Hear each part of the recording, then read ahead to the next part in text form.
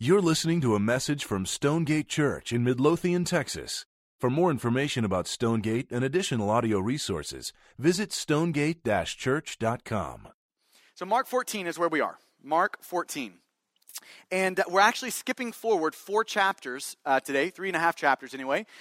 And we're going to go back to Mark 11 next week and kind of pick it up from where we left off. But last week we finished Mark 10 with the story of blind Bartimaeus. And it's this story that puts in really story form what prayer is. It doesn't mention the word prayer, but it shows us what it looks like to pour your heart out to God in the way that blind Bartimaeus was crying out passionately to God, persistently, even through rebukes, what it means to honestly pray to God. We got to see all of that last week. And I want to tie together prayer. And you remember last week we said that as important as breathing is to your physical life, so is prayer to your spiritual life. I want to try to tie all of that together in the importance that we looked at last week to communion with God and getting to know God. I want to tie that together with this scene in Mark 14 of Jesus in the garden with his disciples. I want to tie this idea of prayer together with what we see between the two passages. So in light of that, in Mark 14, let me just reorient us to the book of Mark. The first 8 chapters deal with the question of who is Jesus? Like, who is this man that we're seeing here? That's the first 8 chapters. The second 8 chapters, chapters 9 through 16, deal with the question, what did this man Jesus come to do? And we're told in the book of Mark what that is. He didn't come to serve, but to be served, to give his life as a ransom for many. In chapters 8, 9, and 10, we're all told that he has come to give his life away so that you and I could have life. That is the good news of the gospel. This is why Jesus has come. And then in Mark 14, when you pick it up there, he is on the eve of this thing going down, of this big moment of him giving his life away so that you and I could have it. He is on the eve of that, and he's got his disciples in an upper room, and they are eating their last supper together. He is instituting the Lord's Supper. They take the bread and they take the wine, and he's saying, do you see these two elements? Do you see what we're eating tonight? That this bread is going to be my body broken for you, and this wine is going to be my blood spilled for you. My blood so that you don't have to shed your blood. This is what he's showing in the Lord's Supper. And then after that Last Supper, he takes his disciples into the Garden of Gethsemane. And I love what Sinclair Ferguson says about the Garden of Gethsemane. He says this garden, the Garden of Gethsemane, is one of the most sacred and solemn scenes in the entire Bible. And that's where you pick it up in Mark 14, verse 32. Mark 14, verse 32 says this. And they went to a place called Gethsemane, and he said to his disciples, sit here while I pray. And he took with him Peter and James and John and began to be greatly distressed and troubled. Eugene Peterson, in his paraphrase, The Message, he says it like this. He plunged into a sinkhole of dreadful agony. That's what's happening here. Verse 34. And he said to them, my soul is very sorrowful, even to death. Remain here and watch. And going a little farther, he fell on the ground and prayed that if it were possible, the hour might pass from him. And he said, Abba, Father, all things are possible for you. Remove this cup from me, yet not what I will, but what you will. Now that's the first half of this passage. If you take 32 through 42, this is kind of the first section of it. And this first section is dealing with Jesus praying to his Father. And you see the deep sort of distress and agony that just marks this praying. You know, in Luke, in his account of this, it said the agony was so deep that he began to sweat drops of blood. That is deep, deep, deep distress. And he's looking up to his Father and he's praying, if there is another way we can do this, if this cup can pass from me, let's go with that. And when he's saying the cup, that is a symbolic thing in the Bible, meaning God's wrath. He's saying, God, if there is a way for me to save these people apart from bearing your wrath for them, let's go that way, but not my will, but yours. It's this sort of deep distress. He knows that he is on the eve of feeling for the first time alienation from his Father. as he bears the wrath for your sin and my sin. It's that sort of distress being produced. Now, there are multiple sermons that we could have in that little section there. But I'm forgoing all of that this morning to get to the second half of the passage. Here's the second half, verse 37. And he came and found them sleeping. And he said to Peter, Simon, are you asleep? Could you not watch 1 hour? Watch and pray that you may not enter into temptation. The spirit indeed is willing, but the flesh is weak. And again, he went away and prayed, saying the same words. And again, he came and found them sleeping, for their eyes were very heavy, and they did not know what to answer him. And he came the third time and said to them, Are you still sleeping and taking your rest? It is enough. The hour has come.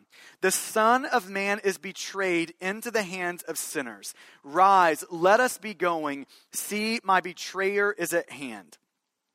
Okay, so the first half of the passage is really centered on Jesus looking up to his Father and praying honestly to his Father, passionately, pouring his heart out to God, to his Father. Right? This is the first half of the passage. The second half of the passage is centered not on Jesus' praying, but on Jesus' pastoral warning to his disciples. It's not centered on his praying, it's centered on, in the midst of deep distress and agony, Jesus pulling himself out of that to go have this tender moment with his disciples where he warns them, watch and pray that you don't enter into temptation. That your spirit is so willing, but your flesh is so weak. It's this moment of him pastorally warning them. Jesus is looking at his disciples, and in essence, he's saying, you've got to wake up to these things. You have got to wake up to the reality that you have an enemy in you called the flesh. These deformed desires in you. You've got to wake up to that. And you've got to wake up to the fact that you have an enemy outside of you. The world, Satan, like a real enemy. You've got to wake up to these things. And in light of that, let me give you this warning. Watch and pray. Pay attention. Don't fall asleep. See what's going on here. Like he's giving them this sort of a warning. And can I just tell you, I think that same warning is so needed in the room today. It is so needed in this room on this morning. We need to be reminded that we have an enemy in us, the flesh. We have an enemy outside of us, the world, Satan. And in light of that, we have got to watch and pray. We have got to stay awake. We have a unique capacity to absolutely wreck our lives on the rocks of sin. A unique capacity to do that. And in light of that, the tone of this passage, and really I hope by God's grace the tone of this message is that sort of a pastoral warning from Jesus to you and I to stay awake, to pay attention, to be alert to these things. And so in light of that, here's what I want to do. I want to spend our time in verse 38. And I want to allow 3 questions to explain what it is that Jesus is getting at in verse 38. So verse 38, 3 questions that deal with this warning that Jesus gives. And I just want you to see and feel maybe like Jesus down on one knee looking you directly in the eye this morning and imploring you to pay attention, to stay awake, to keep your eyes up. Like to hear, just Jesus imploring you to watch and to pray. Not wanting you to fall, not wanting you to wreck your life. Watch and pray. And so 3 questions. Number 1, dealing with verse 38. Number 1, what is temptation? Question number 1, what is temptation? Or maybe you could think of it this way. What is this thing that Jesus is warning us against in verse 38? What is that? Temptation. So I'm going to put a definition up on the screen for you. What is temptation? It's anything that has the effect of seducing us into sin and away from a love of God. Temptation is anything in your life that has the ability to seduce you into sin away from God. That's a temptation. Now let me clarify that temptation is not sin. It's the seductive invitation to sin. That's a temptation. I like how one commentator put it. He said, temptation is an invitation to be untrue to God.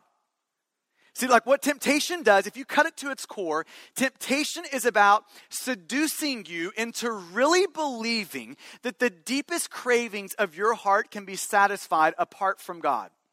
This is what a temptation is. It's the seductive sort of invitation into, here's sin, come and be satisfied over here as if you can be. Maybe you just, for the sake of imagery, maybe you could think of it this way. Picture two islands. Island number one over here is you. It's obedience to God. It's your heart being full in God. This is island one over here. Then picture island two over there. We'll call that the island of sin, death, and destruction. That's island two. You're on island one. What temptation does, what temptation is it is the Satan-built bridge made out of fool's gold, right? It's glittering. It looks so good. But it's the Satan-built bridge from island two, sin, death, and destruction, over to your life, island one. That bridge right there is temptation. It's not the sin, but it's this alluring bridge to get you to sin. That's temptation. Okay, now let me press this one step further.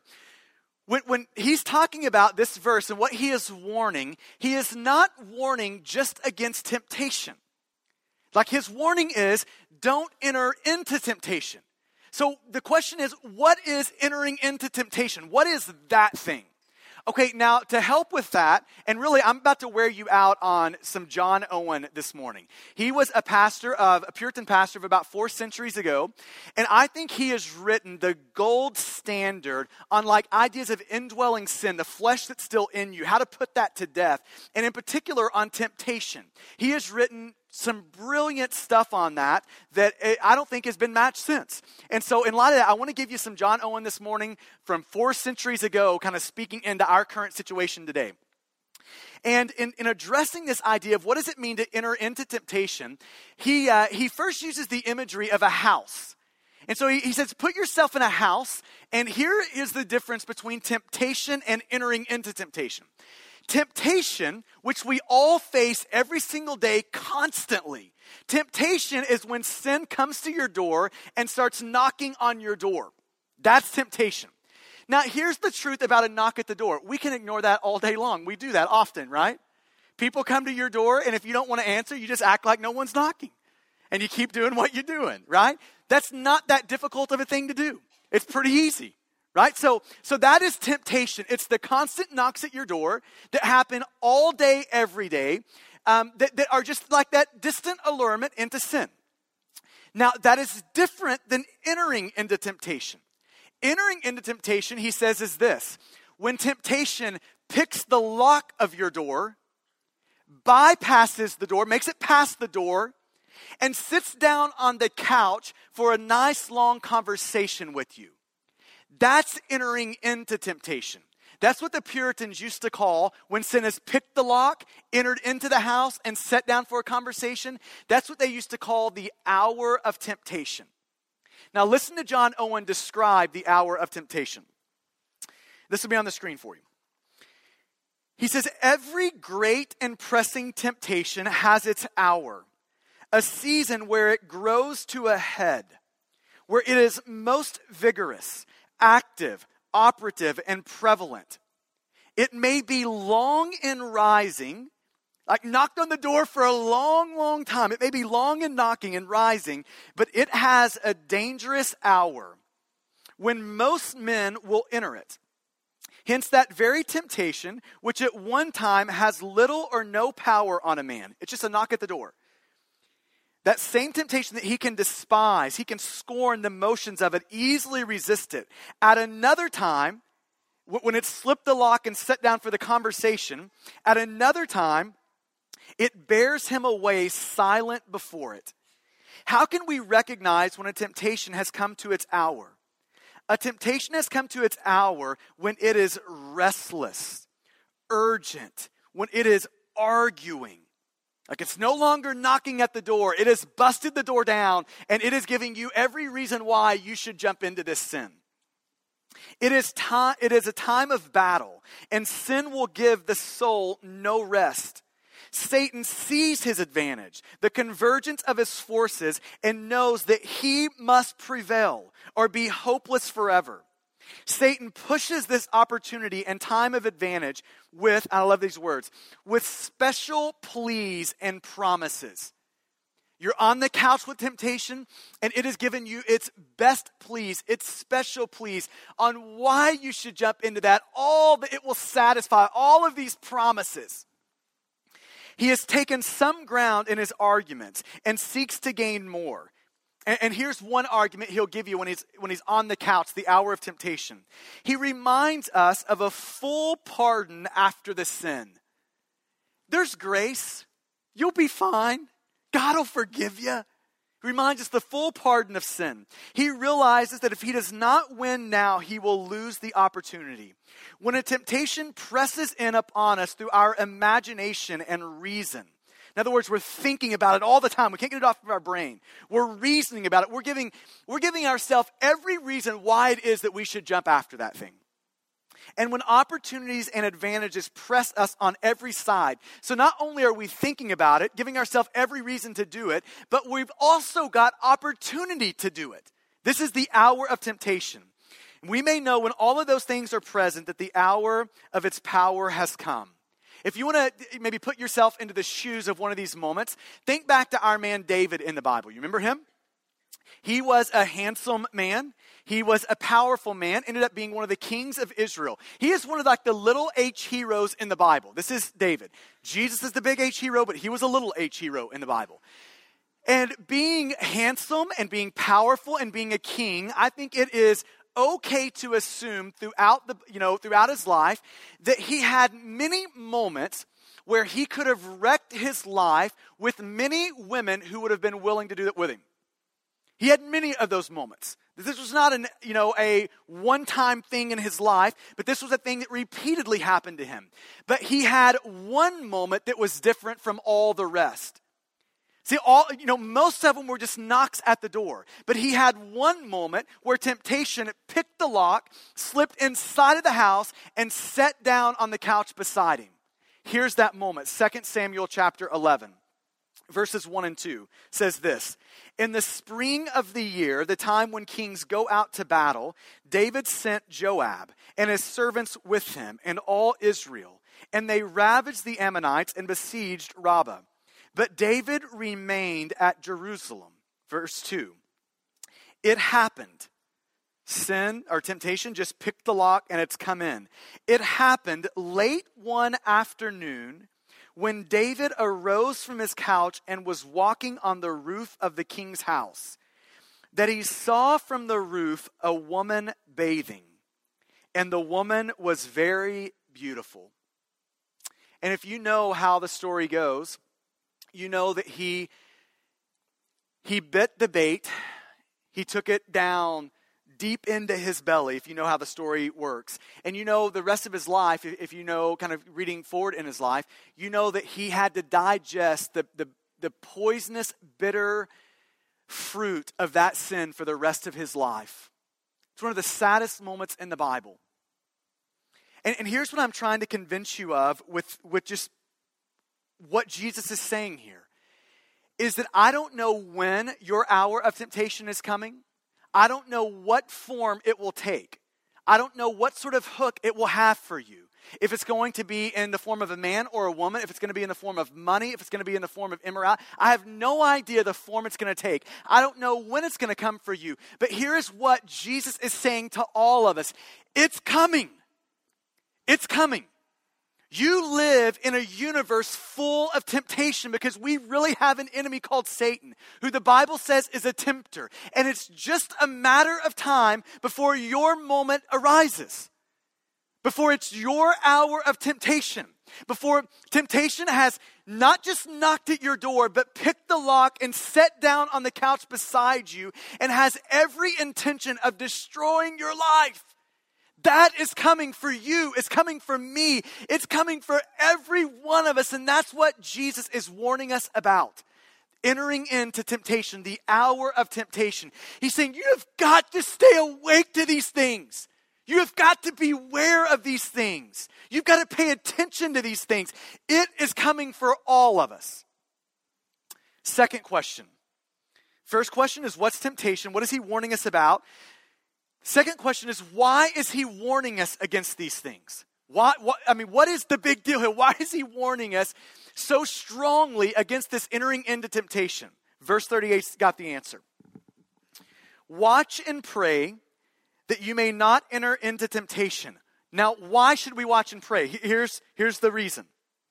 The spirit indeed is willing, but the flesh is weak. Now, if you need a passage to memorize, get that one. You need to know that about yourself. The spirit is willing, but the flesh is weak. Now, when the Bible is talking about the flesh, let me just give a quick theology of what the flesh is. The flesh is your inner desires that have been deformed and distorted by sin. That's the flesh. Sometimes in the Bible, it's called the old man or this old nature. You might could think of it as the flesh is that part inside of you that is constantly at war with God and what he's wanting in your life. That's the flesh. These deformed desires, these distorted desires, these desires that have been totally altered and marred by sin. Now, Ephesians 2 tells us that before we become a Christian, before we put our faith in Jesus, trust and treasure Jesus, that we are ruled by the flesh. That the flesh is the reigning master in our life. That we are carried about by our deformed and distorted desires. That's us. But here's the good news of the gospel of Jesus Christ. Because of the life, death, and resurrection of Jesus, when we put our faith in Jesus, grace invades. The Spirit of God takes up residence in us, and that old master of the flesh, these deformed desires, that old master is dethroned, and the Spirit of God takes its place. We now have this new ruling master of God, the Spirit of God in our life. That's the good news. But I want you to hear this very clearly. There is going to be a day where the flesh in us is completely destroyed. But we're not in that day yet. When you become a Christian, here's what happens. That old ruling master of the flesh, it is dethroned in you, but it is not yet destroyed in you. It no longer rules, but it still remains. That flesh, that old man, those deformed and distorted desires, they still live in you. Maybe you can think of it this way. Those old desires that have been dethroned in your life as the Spirit of God has taken up residence in your heart, it's almost like they have receded into the jungles of your heart where they wage this guerrilla warfare. And if you have been a Christian for any amount of time, you know that the flesh often comes out in you in shocking and surprising ways, don't you? Shocking ways. And Jesus is saying, in light of that, the flesh that's still in you, these deformed desires that still live in you and are alive in you, in light of that, you have to know you are capable of the worst of sins.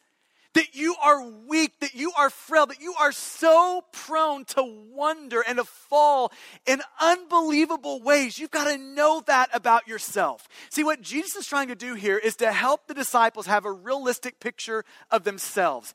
Just how weak they are. Just how capable of the worst of sins they are. I love how J.C. Ryle, old Anglican bishop, how he described this. This will be on the screen for you. He says, there is no sin so great, but a great saint may fall into it.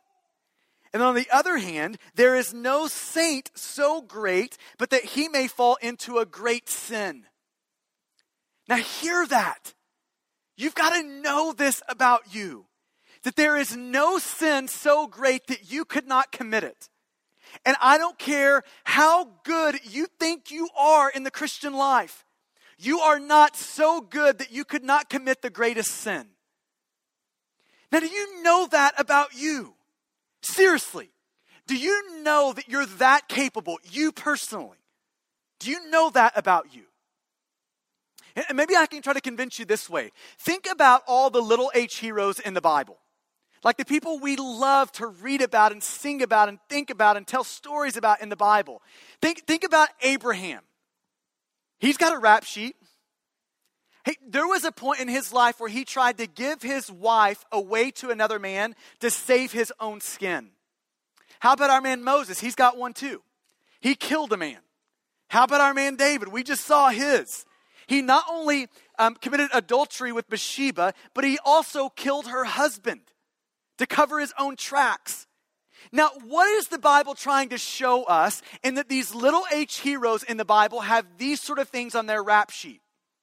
What is it trying to show us? Is it trying to show us that the worst of people can commit the worst of sins? No. The Bible is trying to convince you and me that the absolute best of us can commit the worst of sins. The absolute best of us in the room are capable of the absolute worst things. And I'm asking you personally, do you feel that deep in your bones? Until you feel that deep in your bones, can I just tell you this? You are uniquely susceptible to the worst of sins. And maybe if you need more convincing of this, think about Peter in this passage. In the preceding passage, the one right before this whole episode in the Garden of Gethsemane, do you remember what happens right before that? In the preceding passage, Jesus looks at all of his disciples and says, hey guys, you are all about to fall away. And do you remember Peter's response to Jesus?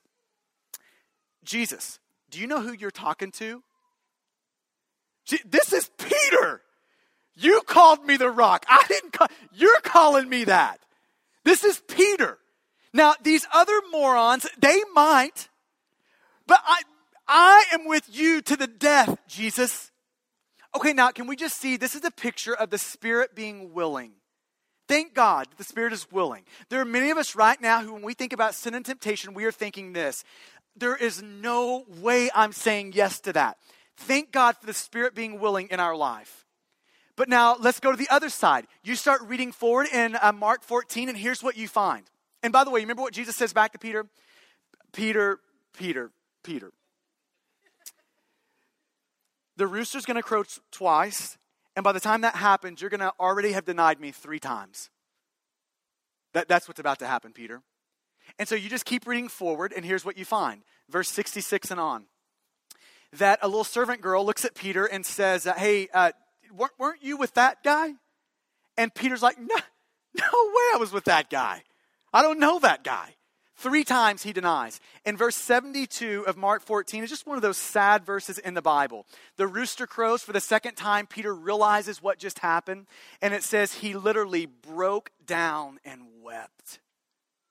That is a picture of this, preceding passage, the Spirit being willing. But this is a picture, the passage on the backside of it, of the flesh being weak. And you just have to know that you are that weak. That it would be foolish for you, like Peter, to look at me and say, no, you don't know who I am. You don't know who you're talking to here. I'm not capable of those. Yes, you are. The worst of sin. Think of the worst sin you can think of. The worst. You are capable of that. You are. I am.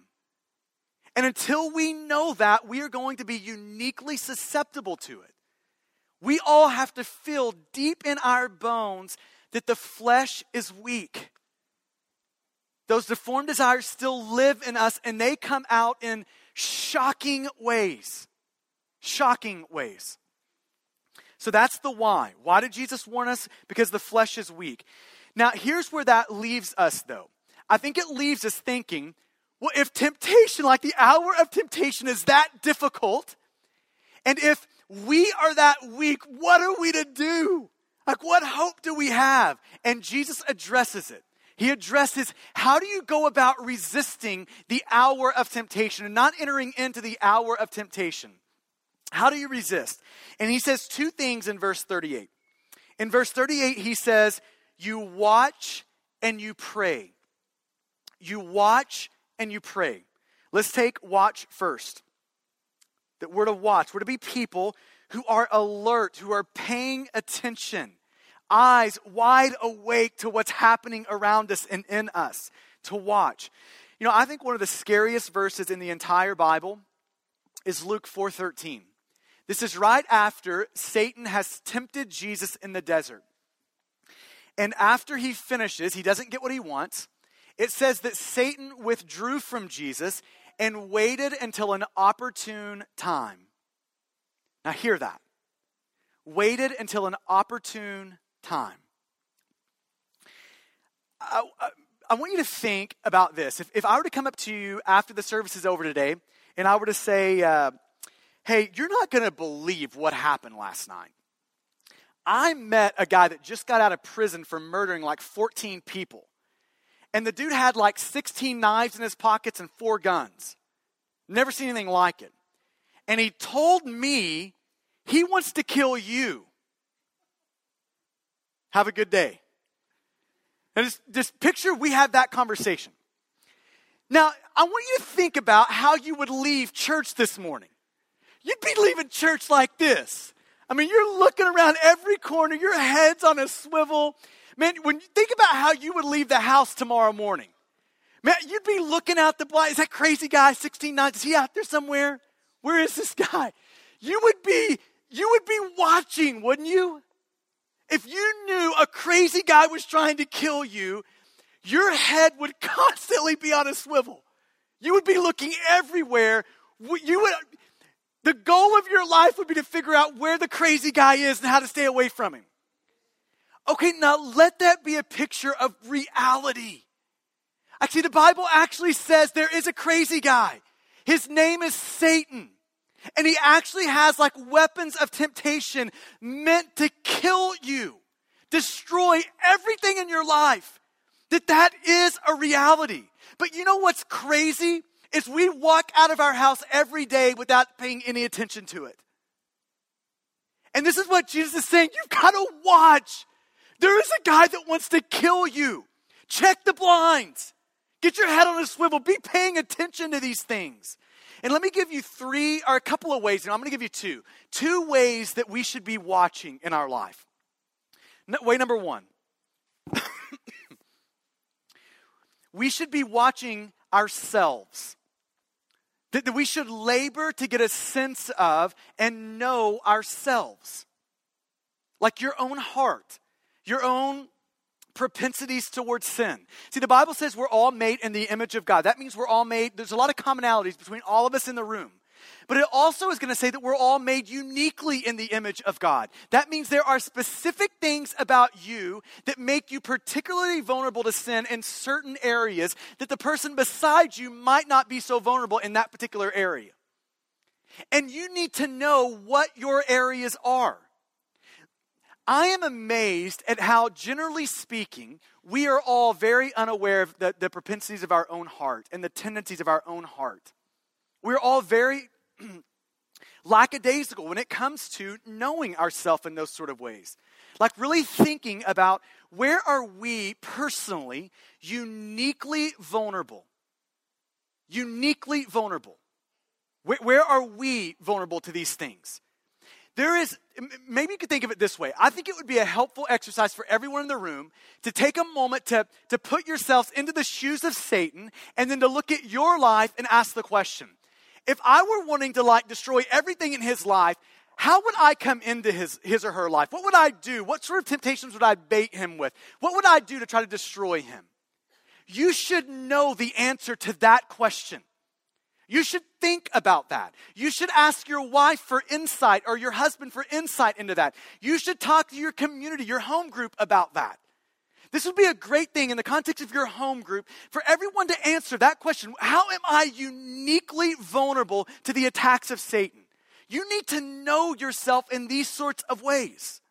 So you've got to labor to know yourself.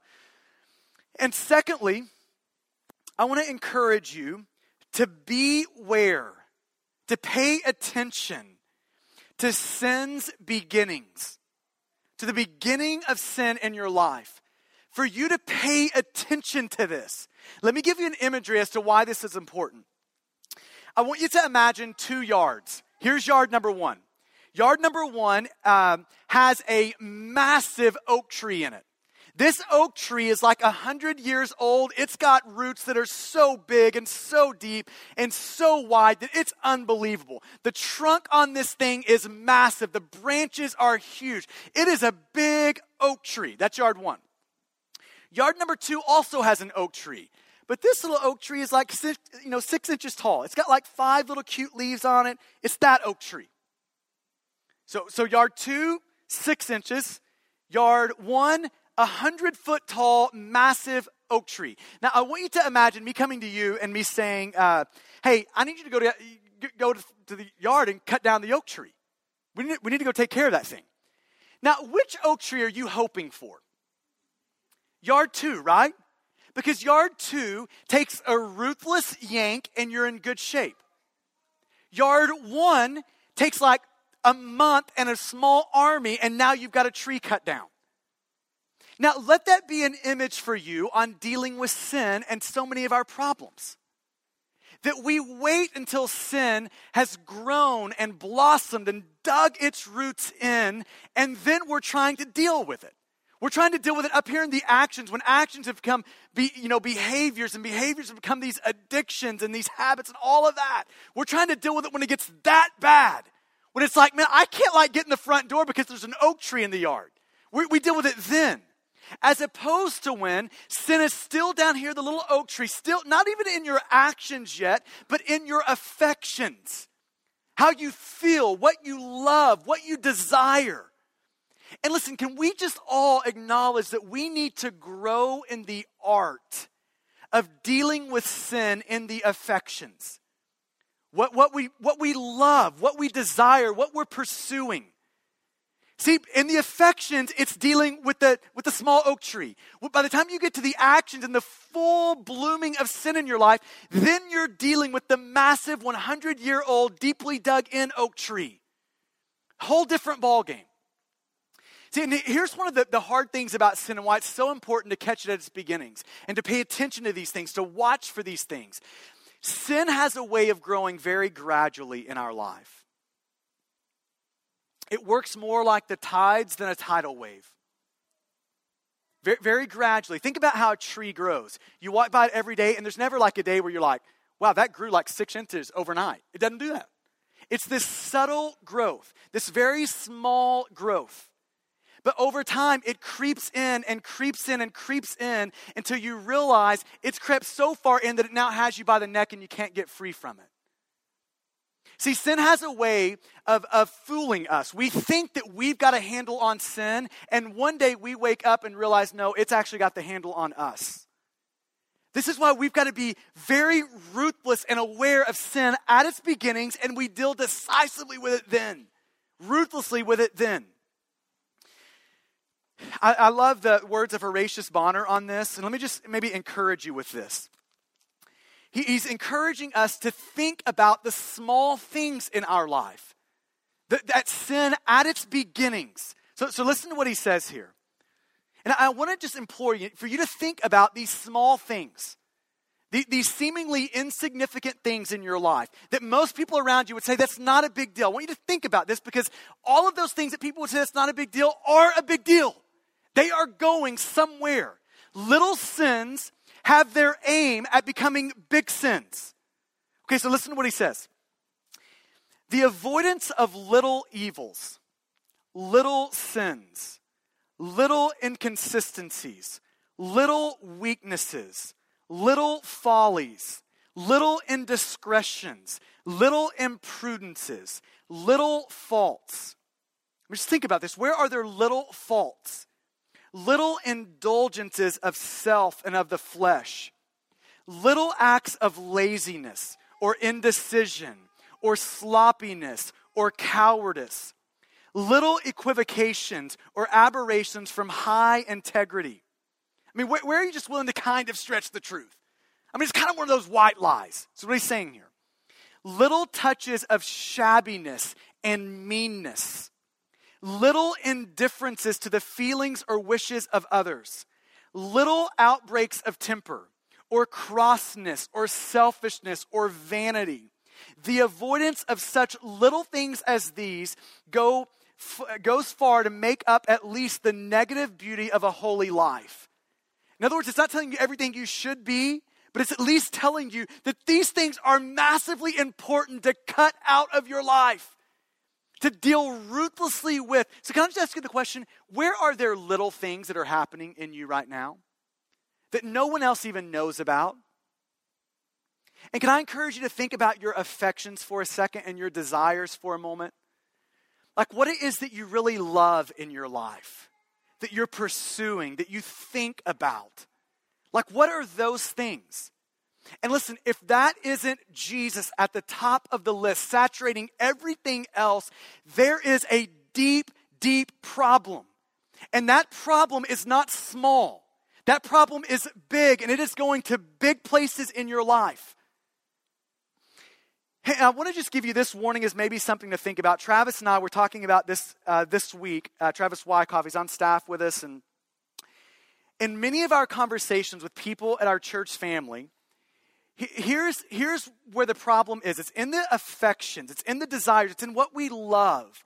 And in light of that, it is so important for you to think about in your life, how do you do things in your life that are stirring in you and growing in you affections for Jesus? And for you to think about in your life the things that you do that deaden your affections for Jesus, that do not grow how you feel about and how you desire Jesus. You've got to think about your life in these sort of ways.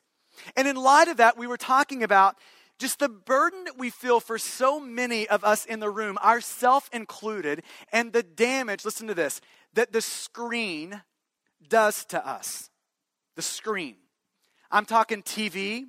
I'm talking your phone. I'm talking your iPad. I'm talking your computer. The damage that it does to us. I think about how most of us unwind at the end of a day. You know how most of it goes? We flip the TV on and we veg for an hour and a half. Now listen, it's a very subtle thing, but when you think about what's happening, ask yourself the question. At the end of that hour and a half, are my affections for Jesus, have they grown or have they diminished? And you know what you're going to find at the end of that hour and a half when you veg in front of a TV? They have diminished every time. Every time. So I'm just asking you to think about, and listen, it may not be the TV for you. You may have cut cable. Travis and I both have it. You know what we found ourselves doing? Checking ESPN 94 times a day. So you can replace it with a million other things. But I'm just asking you to think about, in your normal routines in your life, are you doing things that are growing your affection for Jesus or just subtly deadening your affections for Jesus?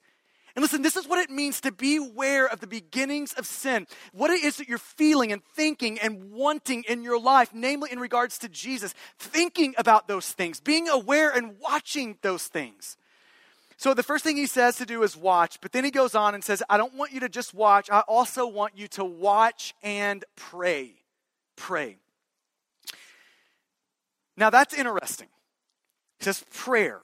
So I want you to hear this. Last week we said, this is important as breathing is to your physical life, so is prayer to your spiritual life. And last week the focus was on, because it is our way of knowing God and communing with God. But it's also our way, one of our best ways of fighting against sin in our life. Hear that. One of the reasons prayer is as important as breathing is because it is one of the primary ways we fight against sin. This isn't the only time the Bible talks about it in these terms. Jesus tells us to pray against temptation, against entering into it.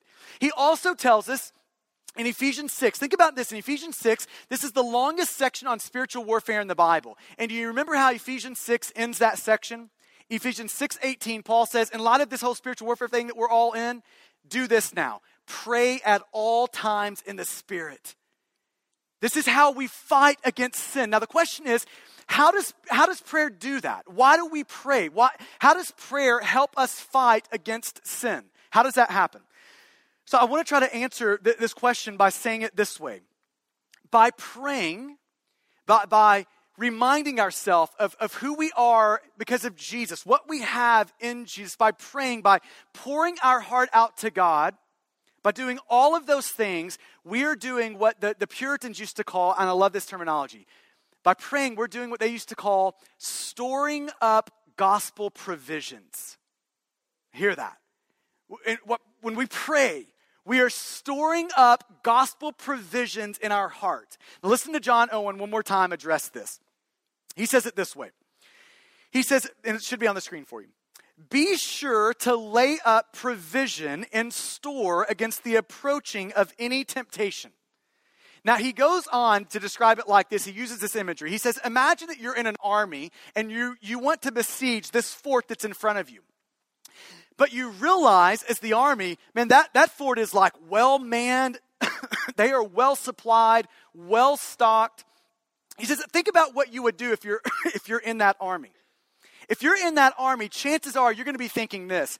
Can't we find another fort that would be easier to pick on?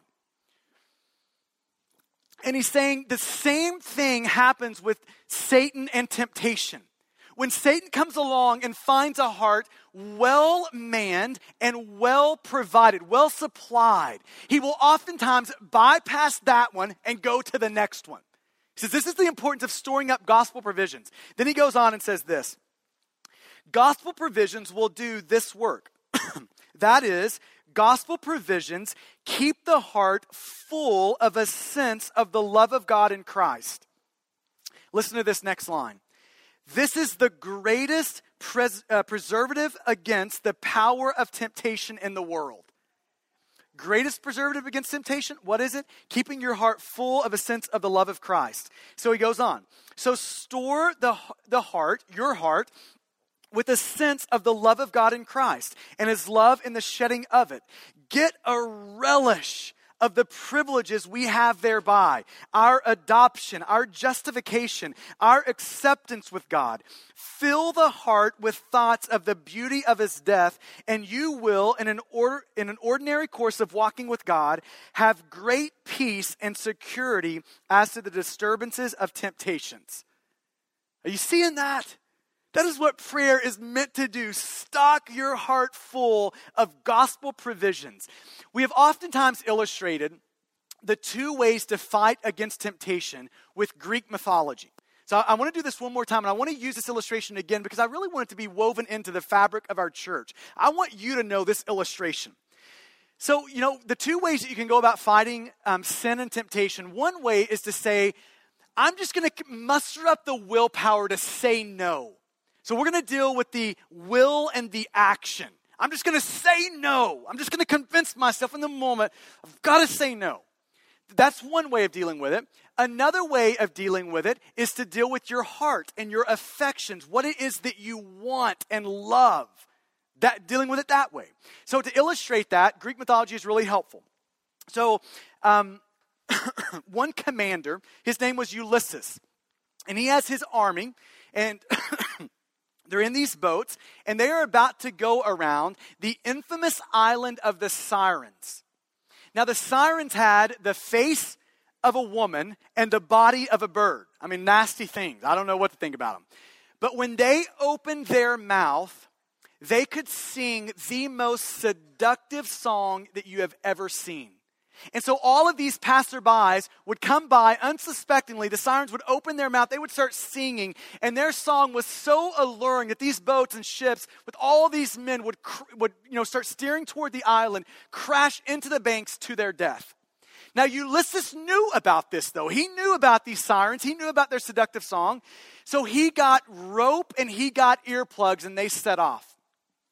And they're about to come around the island, and he dishes out all the earplugs to his little officers, and he commands them, you put the earplugs in and you row for your life. But for Ulysses, he didn't put any earplugs in because he wanted to hear the songs. So he got the rope and he tied himself to the mast where he could not move, he could just hear. So his men rowed for their life, and all the while, if he could have just slipped through the ropes, he would have gladly jumped out into the water because he loved the song. He loved it. His heart was tuned to the song, but the only thing that kept him in was his hands being tied with the rope. Now that is how many of us fight against temptation. Everything in us is saying, I want to jump in. But we figured out some way to just tie our hands to the mast. And so let's just take pornography as an illustration. Our heart is tuned to the song. We prize the song that pornography is singing to us. We love it. But in order just to kind of tie our hands, we kind of get the covenant eyes in our computer. Man, we'll get the computer into the living room. If we get real crazy, we'll even get the computer out of our house. It's tying our hands to the mast. And listen, there is a place for that. There is a place for dealing aggressively with kind of the boundaries around how sin works in our life. But listen to me here. If your heart loves sin, I don't care what kind of ropes you tied your wrist to the mast to, you will find a way to get out of them and jump. You'll find a way eventually. And this is where Jason is really helpful for us. Jason also had his crew of men. And he was coming to the infamous island of the Sirens as well. But they stocked no earplugs and they brought along no rope. They brought along instead a man named Orpheus. He was the renowned musician of the day. And when he played his song, every jaw dropped. It was breathtaking. So here they come around the infamous island of the Sirens. No earplugs, no ropes. All Jason did was order Orpheus to play his best, sweetest song that he had. And you know what strangely happened? That superior song broke the back of the Sirens' seductive song. No man in the ship was wanting to jump out because they had everything they wanted right in front of them. Now that is the way to deal with sin. It's to tune your heart to Jesus' more satisfying song. That's how you do it. This is how sin is fought against. See, we've got this misconception that the surest way to resist temptation and sin is to tie ourselves to the mast, to just make ourselves say no, don't do it. That is not the best way to fight sin. The best way to fight sin is to store up gospel provisions in your heart, to have your heart tuned to the song of Jesus. And it's when you get your heart tuned to that all-satisfying song that all of these songs of these tempting little sirens around you, all the tempting power will be broke in them. And can you see how prayer relates to that? Prayer is the way, reading the Bible and praying those into your heart, praying those gospel promises are the way you store up those gospel provisions in your soul, in your heart. Now let me finish with this. I am just acutely aware that when we talk about temptation in a room like this and sin and wrecking our lives, that there are many in the room who have fallen very, very hard into sin. And you have honestly wrecked a lot of things in your life and those around you.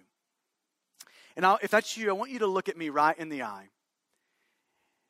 This is why the good news of the gospel is such great news. Because of the life, death, burial, and resurrection of Jesus Christ, here is what you have to know this morning. That it doesn't matter how far you have fallen, what you have fallen into, grace can cover it all. And if you're a son or daughter of God, it has covered it all. Your guilt has been removed. The shame of your sin, when you think about it, it has been removed because of the person and work of Jesus. And you need to feel that deep in your bones. And the truth is, we have all fallen, right? So we all need to feel the good news of the gospel deep in our bones right now in this moment. That it removes the guilt and the stain and the shame of sin. Now, to the others in the room who this morning, you feel like you've been fairly faithful. Can I just give you this warning, 1 Corinthians 10:12? Take heed lest you fall. Watch and pray. Watch and pray. Watch and pray. J.C. Ryle says it this way. We may be sure that men fall in private long before they fall in public. They are backsliders on their knees long before they backslide openly in the eyes of the world. Like Peter, they first disregard the Lord's warning to watch and pray, and then like Peter, their strength is gone, and in the hour of temptation, they deny their Lord. Gosh, I just pray that wouldn't be us. Amen? Let's pray.